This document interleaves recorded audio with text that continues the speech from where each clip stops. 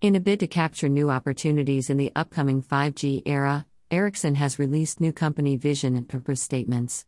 The company will also undergo rebranding while aiming to reach 3.5B 5G subscriptions and 60% global population coverage by 2026.